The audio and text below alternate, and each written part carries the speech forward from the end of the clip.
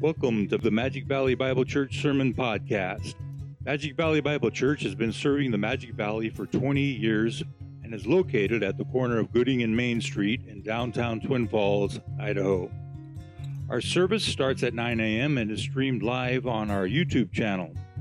For more information, please visit us on the web at www.mvbibletf.org or Facebook at facebook.com/mvbible or YouTube at youtube.com/mvbible. Magic Valley Bible Church, built on God's Word.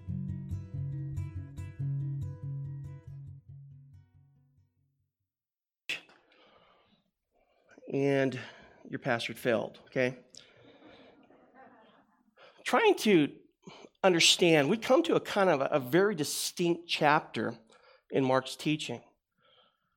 What he has been teaching us up in Mark chapter 1 through 3, he's been teaching us the doings and the happenings of Christ and pointing to these things. And he slows down in chapter 4, and we'll kind of talk a little bit more about that. But the title of today's sermon, and like I say, more an introductory sermon, as we'll pick up this parable in a couple weeks after Easter, but Parable for Kingdom Entrance is the title. But I do want to read the passage, kind of start getting it stirring in your mind, and we'll kind of make some comments as far as how do we approach this parable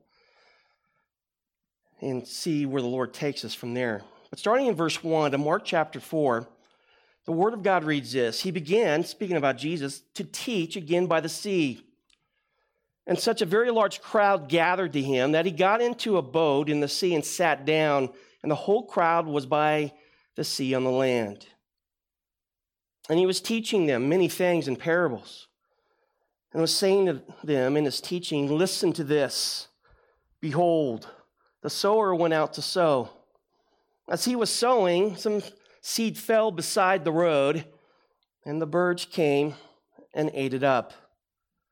Other seed fell on the rocky ground where it did not have much soil, and immediately it sprang up because it had no depth of soil. And after the sun had risen, it was scorched, and because it had no root, it withered away. Other seed fell among thorns, and the thorns came up and choked it, and it yielded no crop. Other seeds fell into the good soil, and as they grew up and increased, they yielded a crop and produced 30, 60, and 100-fold. And he was saying, He who has ears to hear, let him hear. As soon as he was alone, his followers, along with the 12, began asking him about the parables. And he was saying to them, To you has been given the mystery of the kingdom of God, but to those who are outside, get everything in parables, so that while seeing they may see and not perceive, and while hearing they may hear but not understand. Otherwise they might return and be forgiven.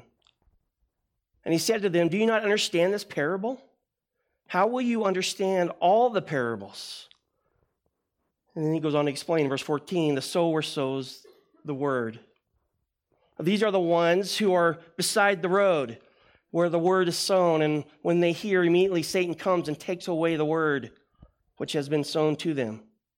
In a similar way, these are the ones on whom seed was sown on the rocky places, who, when they hear the word, immediately receive it with joy.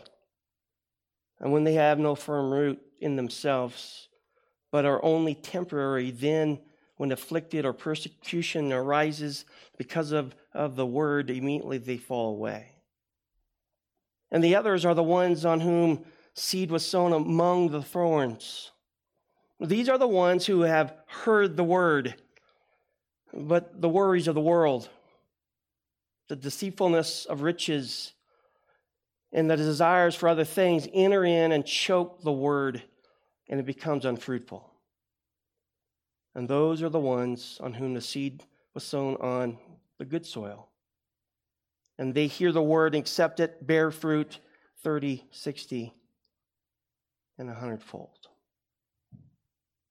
Let us pray. Father, we do thank you for your word. It gives us great clarity in how to think rightly about you. Jesus, you taught often in parables. Reasoning we will unfold this morning, but there was a purpose and a reason, so as to inform those who are your children clearly what the kingdom is about, and for those on the outside to receive judgment. We pray, Lord, that you will teach us this morning as we go through starting this process of looking in and unpacking this parable. May you give us the tools in which to do that. Thank you for the living word, and thank you for the Spirit, and to help us to discern and to interpret, to understand, and not to wander, but to stay within the text and understand it. And so we ask that you be with your servant as he desires to pave a way to allow this parable to unfold before us. May we see the glories of you in light of what you're doing in the hearts of people. We pray these things in Christ's name. Amen.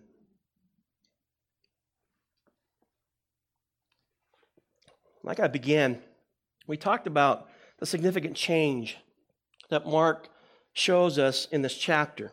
There's only 2 chapters in the Gospel of Mark in which Mark takes time to really unfold Jesus' teaching. It is here in Mark 4. The other is in Mark 13. Those 2 chapters are very significant because you think about what's in them. Of course, in Mark chapter 4, he's going to talk much about what it means to enter into the kingdom and what it looks like to bear fruit and be a productive member within the redemption nature of what God has called his people to be. And then when you think about Mark 13, if you know your gospel, you know that Mark chapter 13 is all about end times, the second coming. The fact that he will come immediately and the end events and all those kind of things. And so he takes these things and really slows down. It's not that there's not teaching in other chapters, but he really slows us down to make sure that we get these 2 important sections in the ministry of our Lord. It's important for us to understand exactly how all this does. And so, if anything, we're going to slow down a little bit even more just so that we can grasp exactly what Christ is teaching us and why Mark gave and was inspired to put so much emphasis on these 2 subjects. And so Mark slows down for us in this chapter and desires for us to get the truth right, to submit in our minds and hearts and affect us in a way that when we think about the kingdom of God, we know exactly how to live in it. Remember, there's been much healing, there's been much calling, there's been casting out of demons, there's been much opposition in those first 3 chapters. And then we come to this chapter. It's on the heels of Jesus calling and identifying who are his. And you remember last week, verse 35 of chapter 3, where Mark says, "For whoever does the will of God, he is my brother and sister and mother." They were talking about obedience to the things of Christ. They are in the family of God. They received his grace, they have repented of their sins, and they desire to walk in his ways. And he follows that up with this parable. And I think, if anything, I'm trying to approach this in light of knowing that we have communion and the time that we have left. I really struggled with the idea of exactly how to go through. Do I give you all of it, which would be surface level kind of stuff, or do we just kind of slow down? And so, you know me, I'm slow, old. We slow down. But I want to, at least in an introductory type way,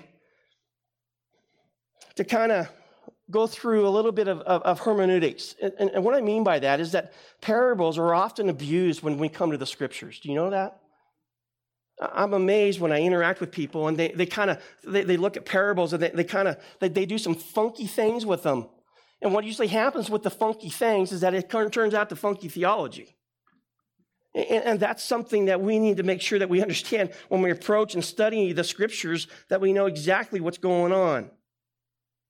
So I want for us to do this morning, and you can notice that your outline is blank because part of it was sickness, but part of it was trying to determine exactly where to go with this. And so I want to give you some keys, hermeneutical principles on how to interpret parables. I think this will set us up, like I say, in a couple of weeks to be able to kind of unfold these things. But if you know anything about Jesus, he often taught in parables. And doing a cursory overview of the Gospels, you know that there's distinctively 24 different parables that Jesus teaches. By the way, most of the Gospels would repeat certain individual parables. Every one of them would be maybe in 3 Gospels or 1 or uniquely to that Gospel, but 24 different parables Jesus taught. And so it's important for us to have a right understanding when it comes to interpreting parables. Now, the first question we ask is, what is a parable? Well, let me just say it this way. A parable is a unique device to teach spiritual truth to common people. The word comes from 2 Greek words, para, which means to come alongside, and balo, which means to throw. So you put those 2 words together, literally it means to throw alongside is the idea of a parable. It means that when 2 things are compared, because they are alike in some ways, and if the desire is to teach a spiritual truth, you lay down that which is common, and then on top of that, you bring forth the spiritual truth. It is to compare or contrast the known with the unknown. And so as you lay this one thing down against the other, you see the similarities, you see the contrasts, you see the point in which Jesus is drawing us to understand. Maybe it's simple to say it this way. It's the idea of telling a story to illustrate a spiritual truth. And Jesus often used parables by pointing to something of spiritual value that we can grasp by ordinary means. I mean, he loved parables. But he did so with a specific purpose, right? And those are important for us to understand. And that purpose has been so muddy, like I say, and misunderstood that people come up with thinking that the parables are just some kind of Bible story for us to really just kind of grasp and kind of walk away and clean ourselves off and say, well, Jesus is a great teacher. Well, listen, he was a great teacher. He is a great teacher. But parables teach much more than just a cutesy story. Now, parables are for those who are redeemed. I think that's important for us to understand.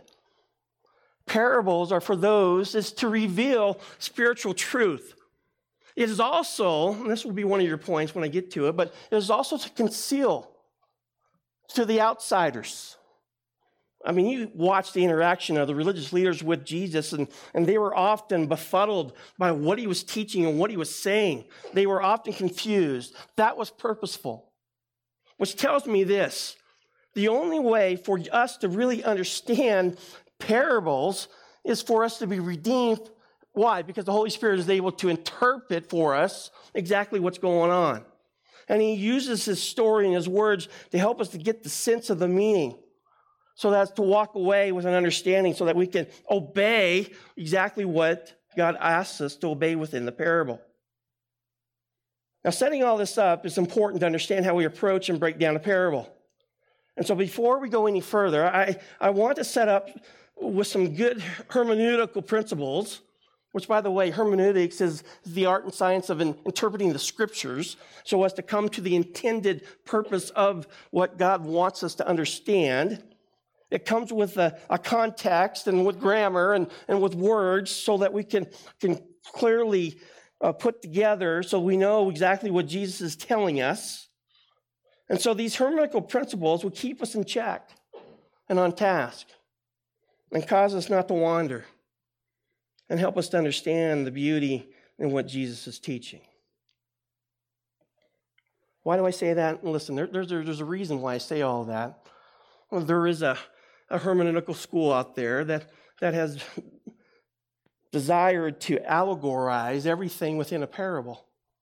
And maybe if you've come across that, maybe even some sermons, some hearing people preach, and you hear how the preacher takes every aspect of a parable and he assigns some kind of spiritual task to it or symbol to it and really kind of makes it this whole thing kind of fit whatever theology he wants it to fit.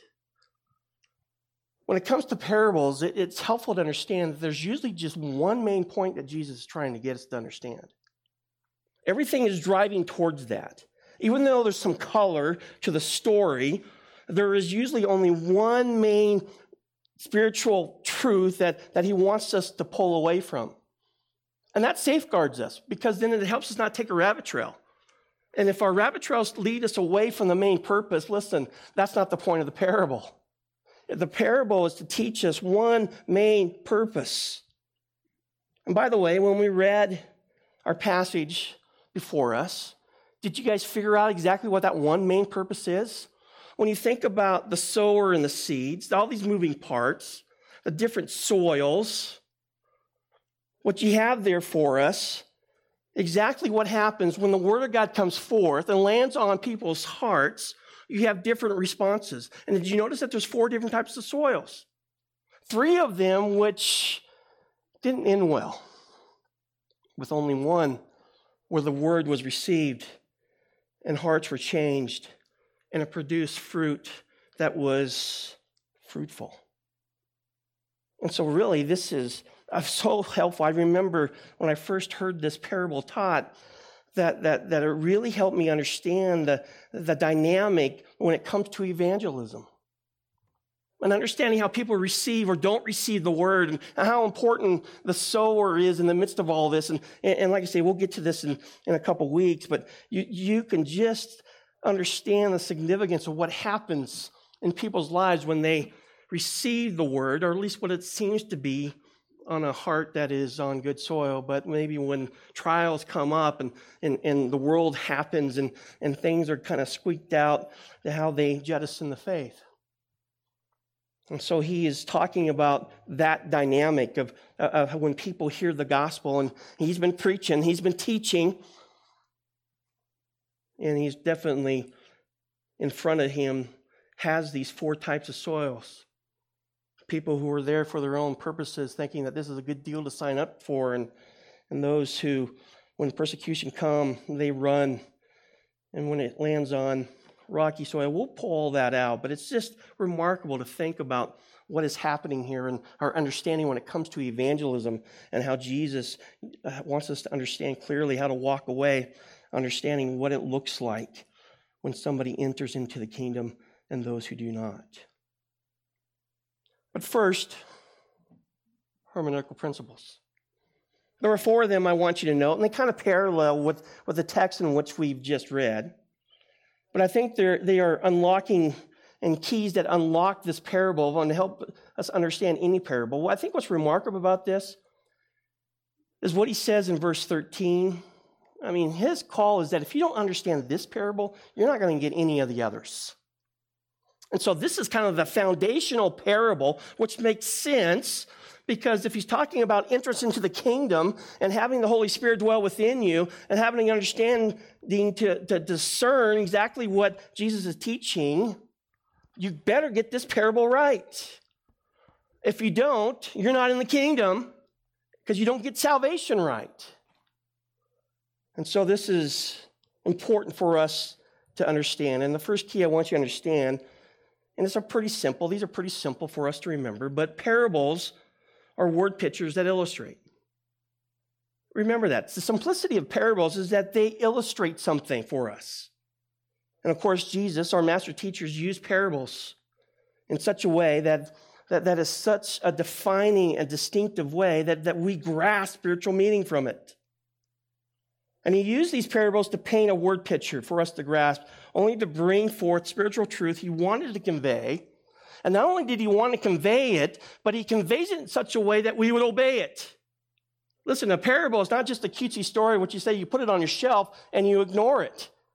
A parable is taught to convey a spiritual truth, so in turn that you would live in light of what it's teaching you.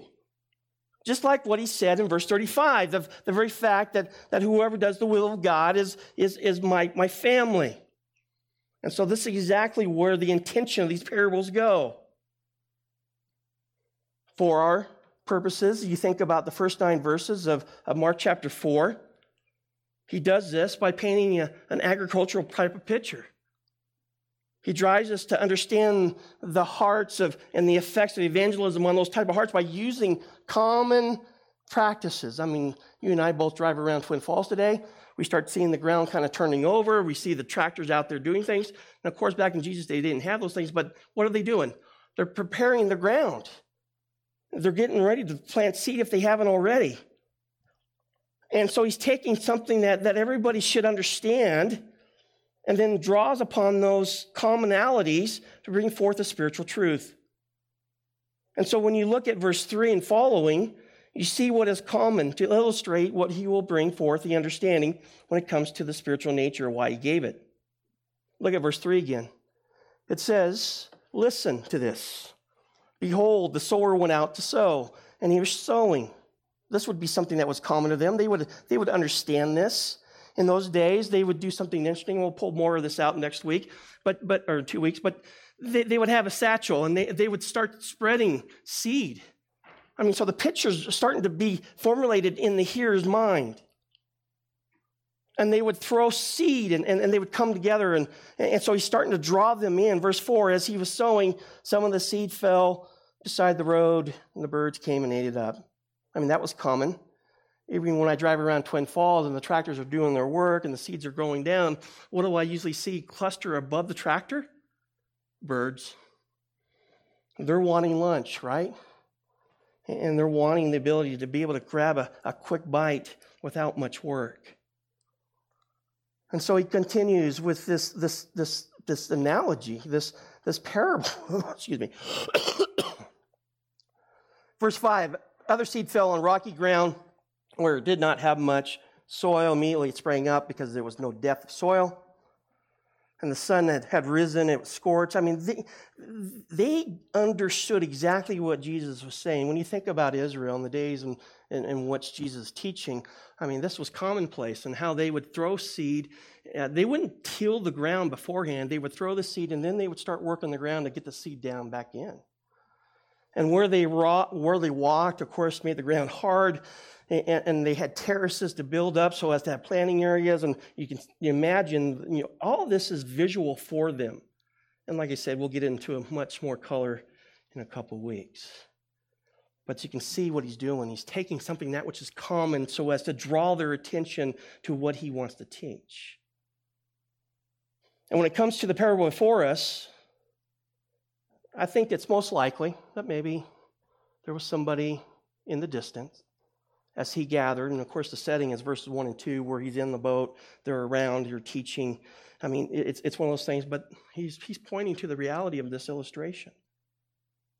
I think we all love illustrations, do we not?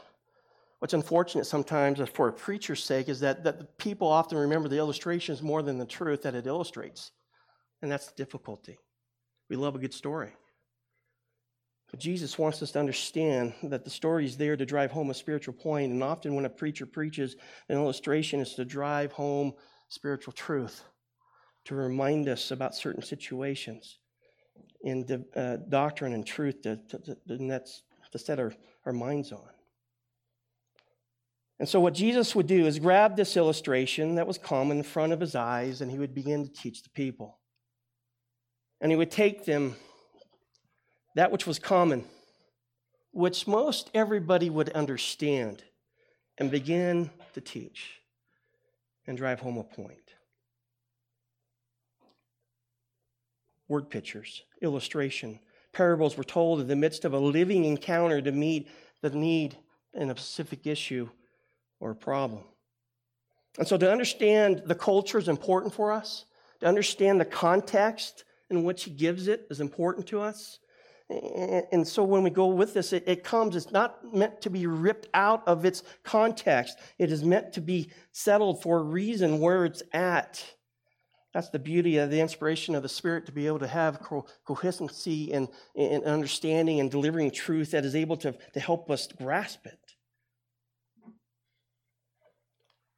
In light of that, back to the main purpose of why the parable, a question that must be asked. It's like I was telling you, there's really only one main point that Jesus is trying to get across, and we got to figure out that why. We got to figure out what that main purpose is.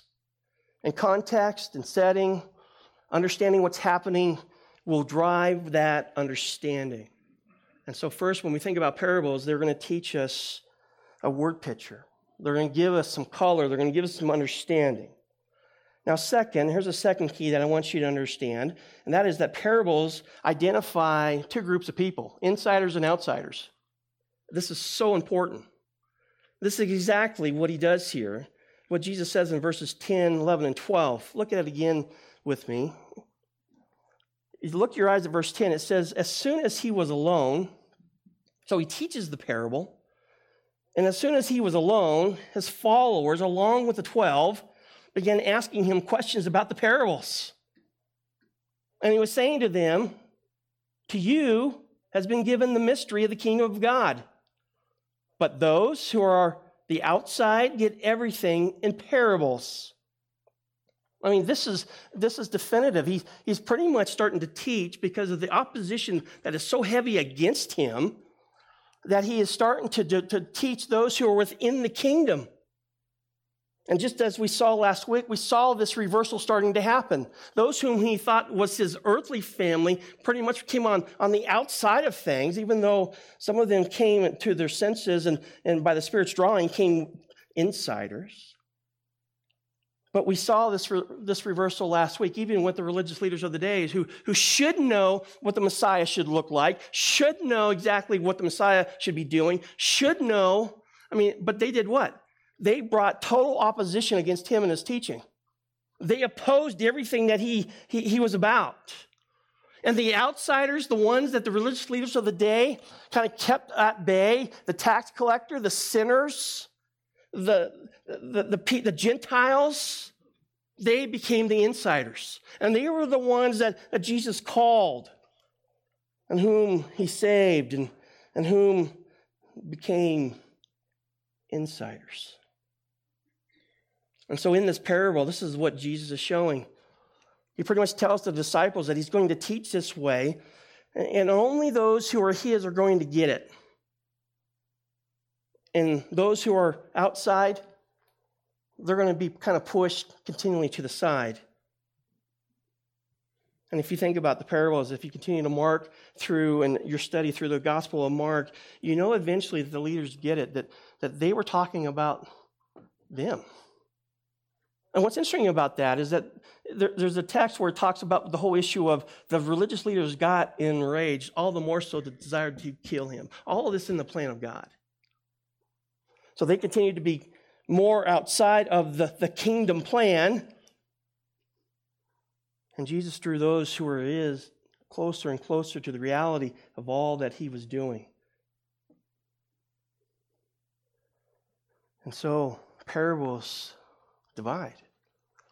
They clearly point out those who are the inside, those who are on the outside. Now, I mentioned the third point here, and I think this is important. Parables both reveal spiritual truth, and I think that we get that. When we approach a parable, we get that. We are expecting that. But you also need to understand, with your understanding of parables, is that they also conceal spiritual truth to those who don't know him. I remember this very clearly with a gentleman that was talking about a parable, and he was asking about, parables, and he goes, I don't get it. What was interesting to me is that the guy is very profane. He doesn't love the Lord. And right before me, I'm just thinking about this, the reality that, you're not going to understand until you're saved. That's what I told him. He goes, well, no, I just want to understand the parable. I said, no, you don't understand. You need to be saved before you to understand the parable. And so that discussion kind of went on, and it frustrated him because he really wanted to understand the parable. I don't know what for. On the flip side, I was driving home the point he's never going to understand until he repents and believes. And so parables both reveal spiritual truth, but they also conceal spiritual truth. And verse 12 points this out for us. Jesus gives the purpose clause, right? Of why he was saying that there's going to be insiders and outsiders. He says in verse 12, so that, and he starts quoting some Old Testament passages here and puts them together. And he says, so that while seeing they may see and not perceive, and while hearing they may hear and not understand. Otherwise they might return and be forgiven. This verse has references to Isaiah, Jeremiah, and Ezekiel. The verses in Isaiah chapter 6, verse 8 through 10, you can look to the screen. It comes out of the context of the commissioning of Isaiah the prophet, who was called to go to a very disobedient Israel. And listen to what it says there. It says, then I heard the voice of the Lord saying, whom shall I send, and who will go for us? Then Isaiah said, here I am, send me. And God said, he said, go and tell this people, keep on listening, but do not perceive. Keep on looking, but do not understand. Render the hearts of this people insensitive, their ears dull, their eyes dim. Otherwise, they might see with their eyes, hear with their ears, understand with their hearts, and return and be healed. I mean, he is pretty much sending Isaiah to rebuke the Israelites in their disobedience. He's trying to point out their rebellion, the fact that they hear the things of God, but they clearly don't obey the things of God. Of course, that parallels well with what's happening in Jesus' day and with the religious leaders of the day who are not hearing. They can hear what he's saying, but they're not believing. And so he's drawing upon this.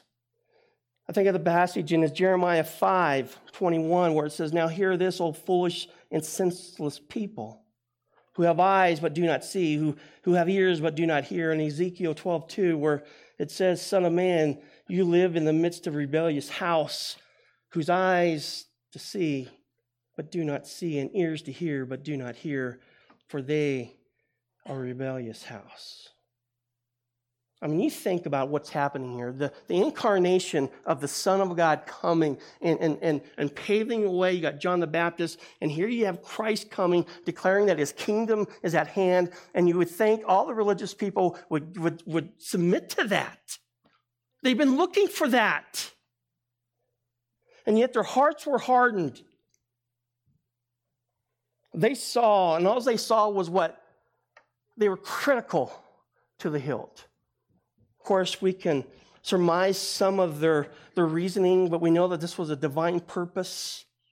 God knew exactly what was going to happen, and in the response in sending his son and how the religious leaders would respond to him. But they were just continually throwing rocks at Christ. Instead of rejoicing over healings, they would say, well, he did it on the Sabbath. He must be the son of Satan. I mean, you think about the hardening of the heart, and so parables are pointing to this reality and concealing the truth. And yet, here's the beautiful thing about it. It's being revealed, however, to those who do believe, to those who receive Christ. I think about the parallel passage of Mark 4 and Matthew chapter 13. It not only points to the concealment to the outsiders, but also points to the blessings to those who are saved. Mark this down, Matthew 13, verse 16 and 17. We'll throw it up on the screen. It reads there, but blessed are your ears.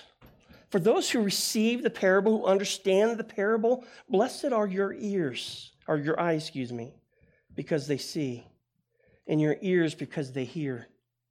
For truly I say to you that many prophets and righteous men desire to see what you see and did not see it, and to hear what you hear and did not hear it. That's exactly what is happening here. The ones who you thought should have got it, who had all the degrees, missed it. But blessed are those who receive grace and mercy and the Holy Spirit to be able to discern and receive it. Parables, word pictures to illustrate. They divide the insider from the outsider. They reveal and conceal spiritual truth. And last, I want you to understand that parables reveal those who are his, those who have spiritual ears to hear. When you think about when a parable is given, it is meant to be understood by those who are his. And not only meant, but obeyed, right? The point of every parable that Jesus teaches is asking the question, do you have ears to hear? And if so, obey it. Take the truth and live it out. I mean, we think about it. He uses such words and emphatically in verse 3 of Mark 4. He says, listen to this, behold. Well, I want you to understand this parable, draw you in. Verse 9, he says, he who has ears to hear, let him hear. When Jesus presents a parable, he wants those who are redeemed to understand its truth and in turn obey it. By the way, understanding truth always leads to obedience. You understand that? You have to be in disobedience when you hear the truth and not obey it. Hearing truth for the life of the believer turns to obedience. Because we love what our Lord teaches us. We desire to walk in his ways and to follow his truth. By the way, this is the process of sanctification. You hear it. You understand it. You obey it. And you walk in it. I came across an illustration. You guys want a word story? Let me give you an illustration. I came across an illustration I think will drive this last point home for us. It was written by Rodney Cooper, and he tells a story about a man who consulted a doctor and told him that his wife is hard of hearing and possibly deaf. He told the doctor, when I ask her questions like, what are we having for dinner? She doesn't answer me. The doctor said, well, bring her in. I'll examine her. So the man brought his wife in, and the doctor had her stand about 50 feet away. And the doctor said to the man, go ahead, ask her what you're having for dinner. And so he said, hey, honey, what are we having for dinner? Next, the doctor had the wife stand 40 feet away. And again, he asked the wife, what is for dinner? After going through this routine, the doctor finally has the wife stand 5 feet away from the husband. And so the husband asked, hey, honey, for the 6th time, what is for dinner? The wife looked at the doctor and then back at her husband and said, dear husband, for the 6th time, I said we're having pizza. Here's the point. The man thought his wife had the hearing problem. But the problem is he had the hearing problem. This presumption is exactly what is happening here in our passage. The spiritual leaders thought that they had the inside scoop of God. They thought they understood exactly what the Messiah would do. And when Jesus didn't meet that expectation, they became deaf to the things of God. The problem was they got the Messiah wrong. And they were so stubborn that they became the problem. And so Jesus often taught in parables in order to distinguish exactly what's going on in their hearts. Now, as a disclaimer, we got to move to the Lord's table here, but as a disclaimer, when you come across a parable, it's okay at first to be somewhat confused.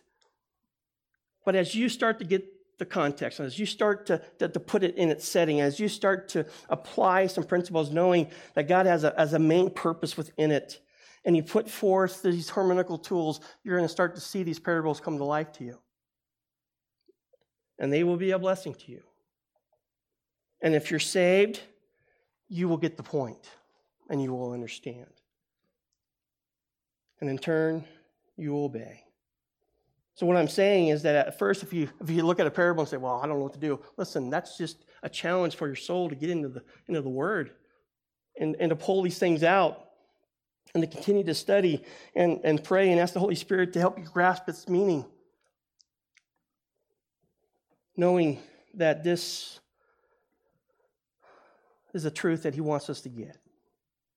And it will be only for those who are His that get it. That's exactly what's what's happening in our passage. Now, this sets us up nicely for in a couple weeks when we start unfolding this parable. And I want you to come because it's very important. It's very important to understand exactly the hearts, because my concern is that even in a group this size, that there's going to be individuals that will have and experience all four types of soils that Jesus is going to talk about. I think it's presumptuous to think that everybody here is saved.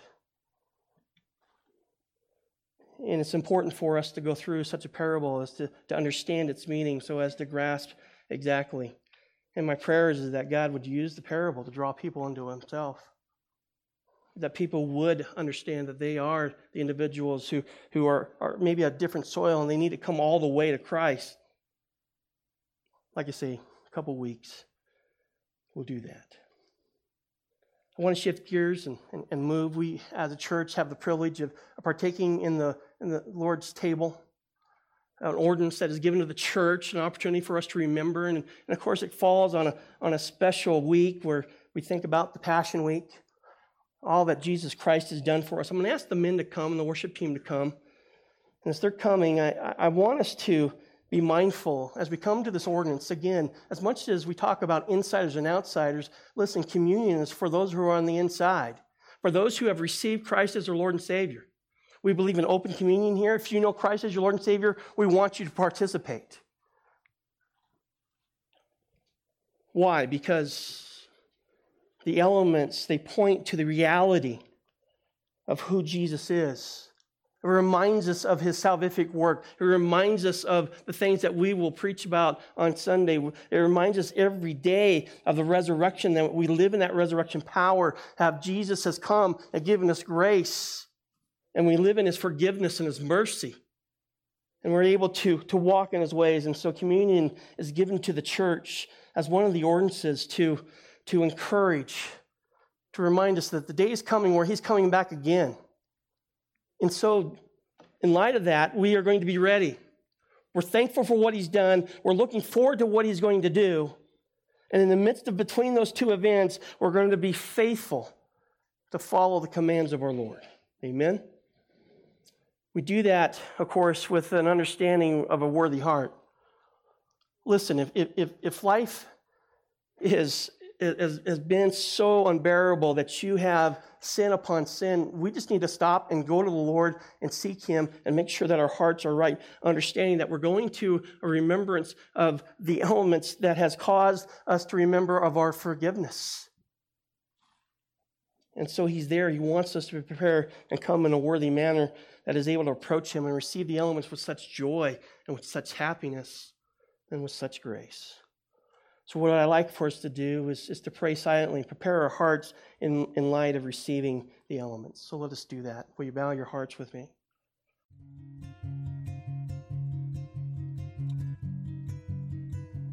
Thank you for listening to the Magic Valley Bible Church Sermon Podcast. For more information, please visit us on the web at www.mvbibletf.org or Facebook at facebook.com/MVBible or YouTube at youtube.com/MVBible.